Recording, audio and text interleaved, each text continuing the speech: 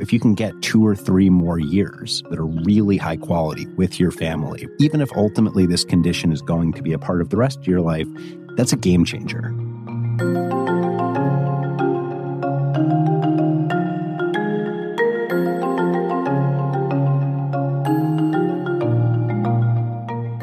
Welcome to The Bid, where we break down what's happening in the markets and explore the forces changing the economy and finance. I'm your host, Oscar Polito. Neurological diseases and disorders are among the world's most prevalent health conditions. The need to address them is mounting amid an aging global population and as the world grapples with mental health challenges that were exacerbated by the pandemic. A combination of public and private investments, government grants, and charitable donations are helping accelerate a wave of advancements and opportunities in the field of neuroscience. Recent clinical trial success for the second significant disease-modifying drug to treat Alzheimer's is a critical milestone and a positive sign for the future of neuroscience. So what does this mean for the healthcare investment landscape?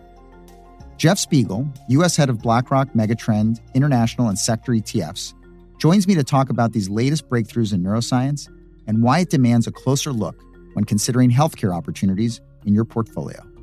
Jeff, welcome back to The Bid. Thanks for having me back.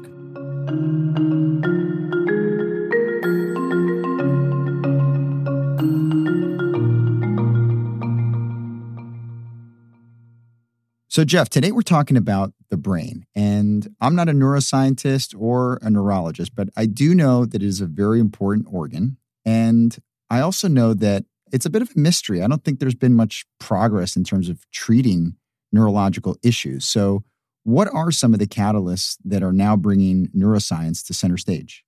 So I'm not a neuroscientist either. I just get to play one on The Bid. My wife, though, actually is both a neurologist and a psychiatrist. So we had a little bit of a conversation about this last night, and she was very excited to hear today's discussion once it comes out. The fundamental issue when I think about neuroscience is aging populations.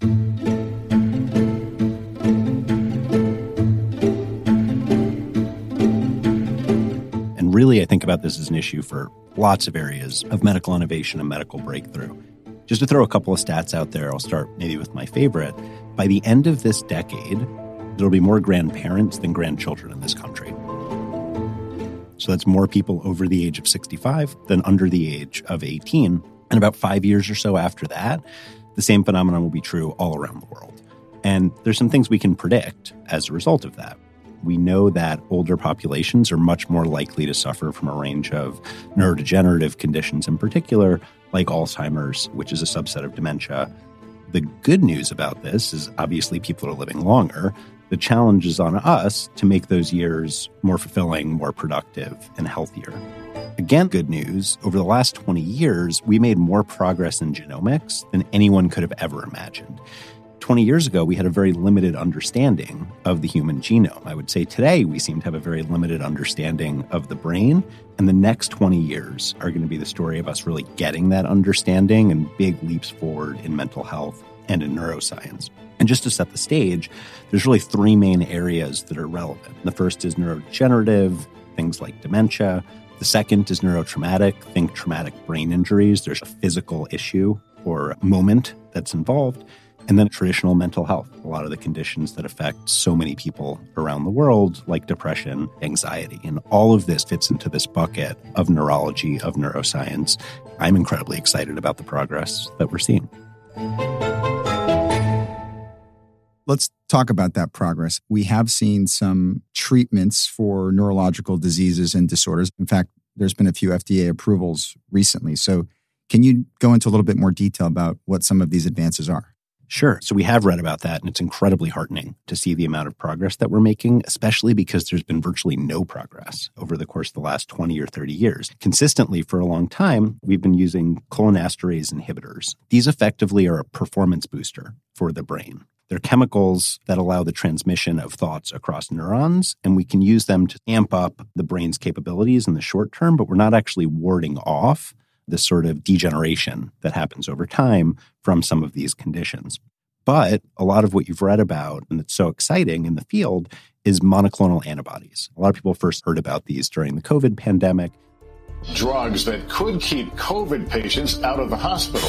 A drug that could protect high-risk COVID patients. They're called monoclonal antibodies. Early treatment with anti-SARS-CoV-2 monoclonal antibodies can reduce the risk of COVID-19 hospitalization.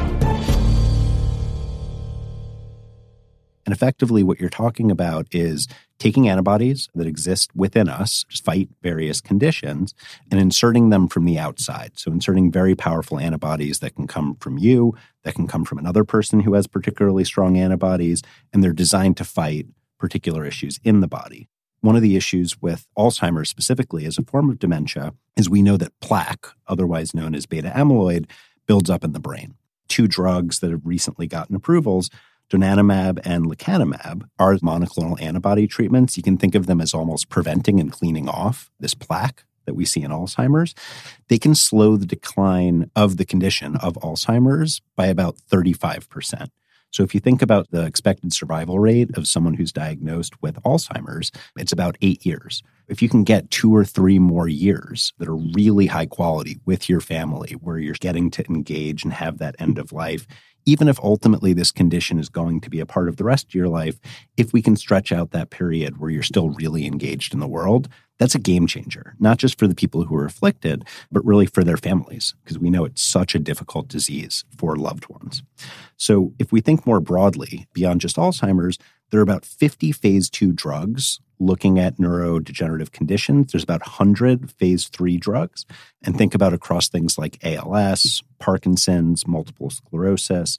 And what's also heartening that we haven't made quite enough progress here yet, I think it bodes really well, about 70% of cases of a lot of these conditions are linked to genetic factors.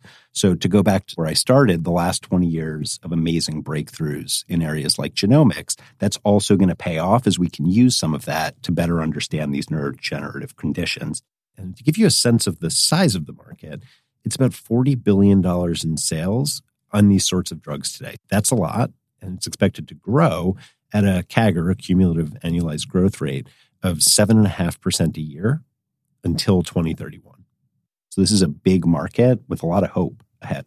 You've mentioned Alzheimer's and you touched on this term neurodegenerative.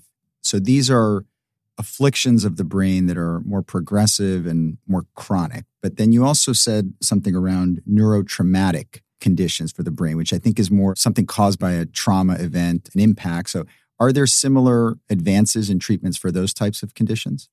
Different advances, but no less exciting. This has gotten a lot of press recently in places like the NFL or children's sports, where we're hearing about so much more care and focus than there used to be around things like concussions. I got a concussion when I was a kid playing sports, and I was basically just sent home and told to rest.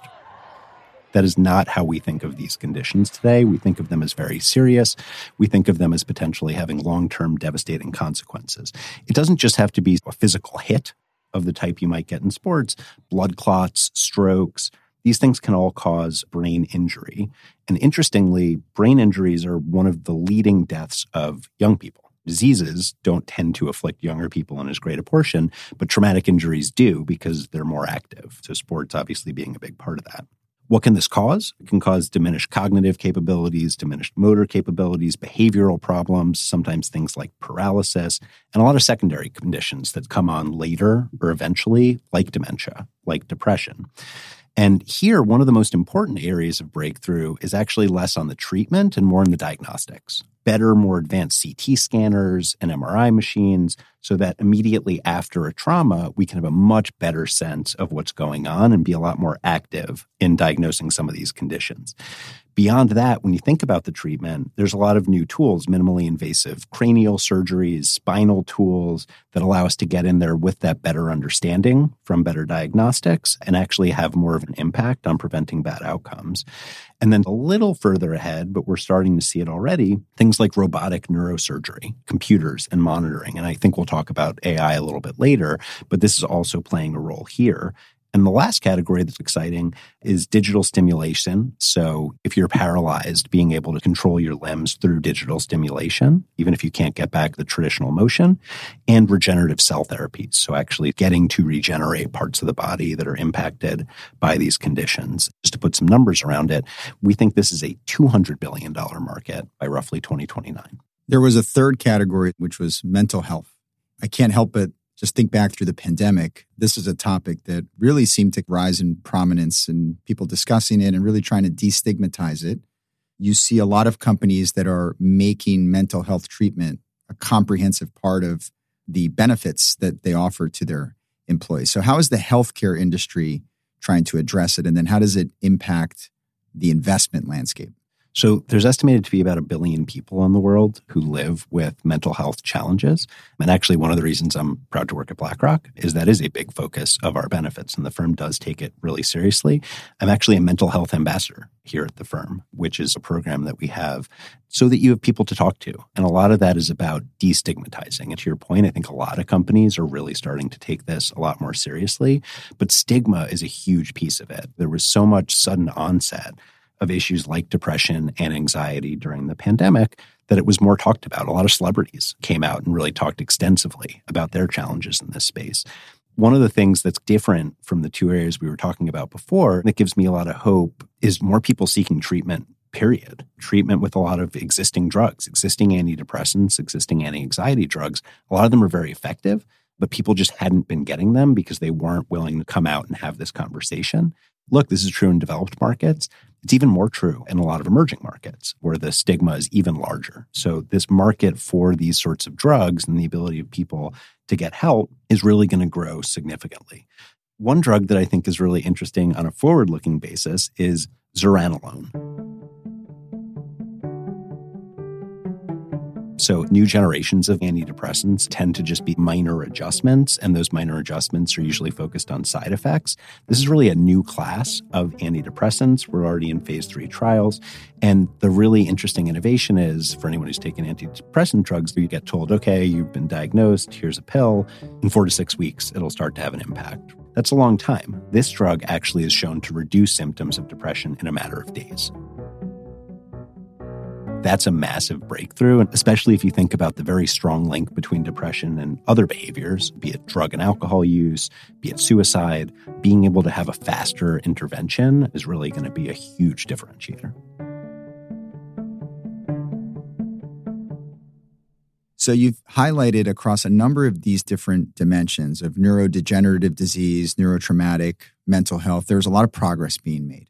I have to ask you about artificial intelligence. Partly because you came on the bid early in the year and were telling us about how you used ChatGPT over the holidays, and now artificial intelligence is everything we talk about. How is AI advancing the neuroscience field, if at all?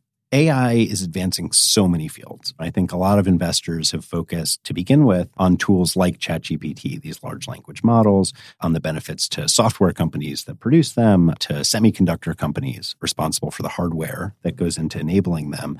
But when you start to think about the downstream implications, there's a lot of industries that are impacted. And healthcare, I would argue, in an incredibly positive way.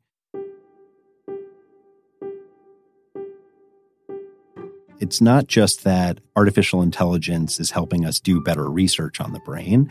The way that artificial intelligence is developing is actually teaching us directly about the brain. So what exactly do I mean by that? Because it's a little bit hard to unpack. Artificial neural networks, the way that they interpret visual stimuli, neuron by neuron, works very much the same way that humans do it. You've got something in front of you, and I start to think about the shapes in my brain, then the colors, and I could piece it together until eventually I say, okay, that's a car, or that's a dog, or that's a banana. Interestingly, though, these artificial neural networks aren't designed to mimic the brain. They follow that same sequential process, which is fascinating because we're actually learning about how there are some natural ways that neurons process, that information is processed. They're actually being replicated by artificial intelligence without any input in that way. I would also note that maybe that makes things a little less scary. AI kind of thinks like we do. Hopefully that's a good sign for us getting along well into the future. But even on how artificial intelligence works itself and how it's evolving and developing, we're learning more about how our own brains work.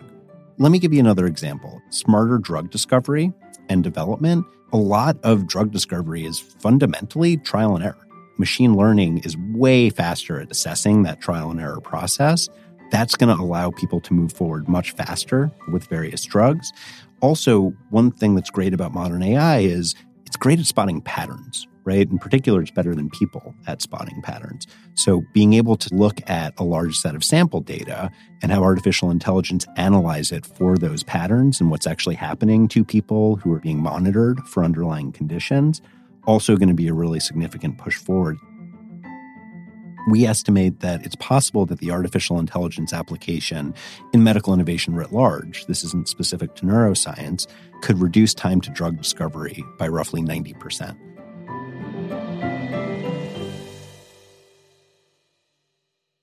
And I started by this idea of how little we know about the brain to begin with. Part of the reason we know so little about the brain is just because it's incredibly complicated. Again, the modeling and the mapping capabilities of artificial intelligence are going to help us improve that understanding. Actually, Mass General Hospital up in Boston has been using artificial intelligence in MRIs to spot Alzheimer's. So to sort of look for those telltale signs in the brain like plaque and successfully identify it, which can be challenging, especially in early cases. The AI is 90% accurate at this. So approaching the success rate of humans, and it's only going to get better. Drug discovery, better monitoring, just a better fundamental understanding of how the brain works through modeling is really going to be a major push forward in how fast we can bring drugs to market, how fast we can do the research. And the important thing is it's not only helping get the right drugs to market or better drugs to market. You mentioned the trial and error element being able to be done quicker, more efficiently, but it's helping doctors understand this very complicated organ in a way that humans alone can't do. Exactly. Jeff, you've mentioned there's a number of really positive advancements going on in this space. But when you look ahead, what's your both near-term and longer-term outlook on this space? Bullish would be to put it mildly. I'm thinking specifically about areas like biopharmaceuticals and medical devices. Aside from everything we've discussed, there's just a lot of great tailwinds that are happening. And again, to go back to this fundamental problem of how we're going to treat and care for aging populations in which we know what diseases are going to be more prevalent. Faster approval of drugs. This is actually a positive legacy of the COVID-19 pandemic. The idea that for drugs in which there really is no better solution, getting earlier in the phase trial process that available to people, 65% of novel drugs are actually taking advantage of FDA programs to do exactly that. So you're going to see things getting to market more quickly. You're going to see those faster approvals. And then from a markets perspective, just thinking about performance, everyone has been focused on how do you capitalize on this artificial intelligence opportunity in your portfolios. And I talked about some of the traditional software and hardware that's really been the focus of that conversation. But again, these second-order beneficiaries just aren't being recognized. If you look at themes like neuroscience, themes like genomics this year, biotechnology, the performance has massively lagged technology and even massively lagged the broader market.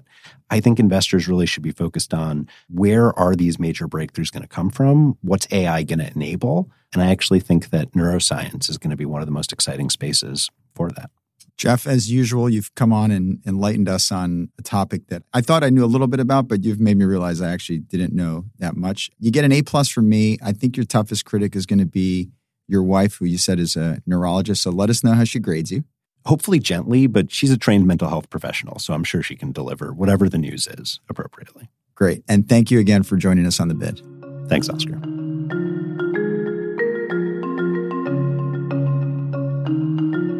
Thanks for listening to this episode of The Bid. If you enjoyed this episode, check out last year's episode on healthcare investing, featuring MIT professor Andrew Lo, discussing the funding of new drug development as he works to accelerate the pace of change in biomedicine. And don't forget to subscribe to The Bid wherever you get your podcasts. This content is for informational purposes only and is not an offer or a solicitation. Reliance upon information in this material is at the sole discretion of the listener. In the UK and non-European Economic Area countries, this is authorised and regulated by the Financial Conduct Authority. In the European Economic Area, this is authorised and regulated by the Netherlands Authority for the Financial Markets. For full disclosures, go to blackrock.com/corporate/compliance/bid-disclosures.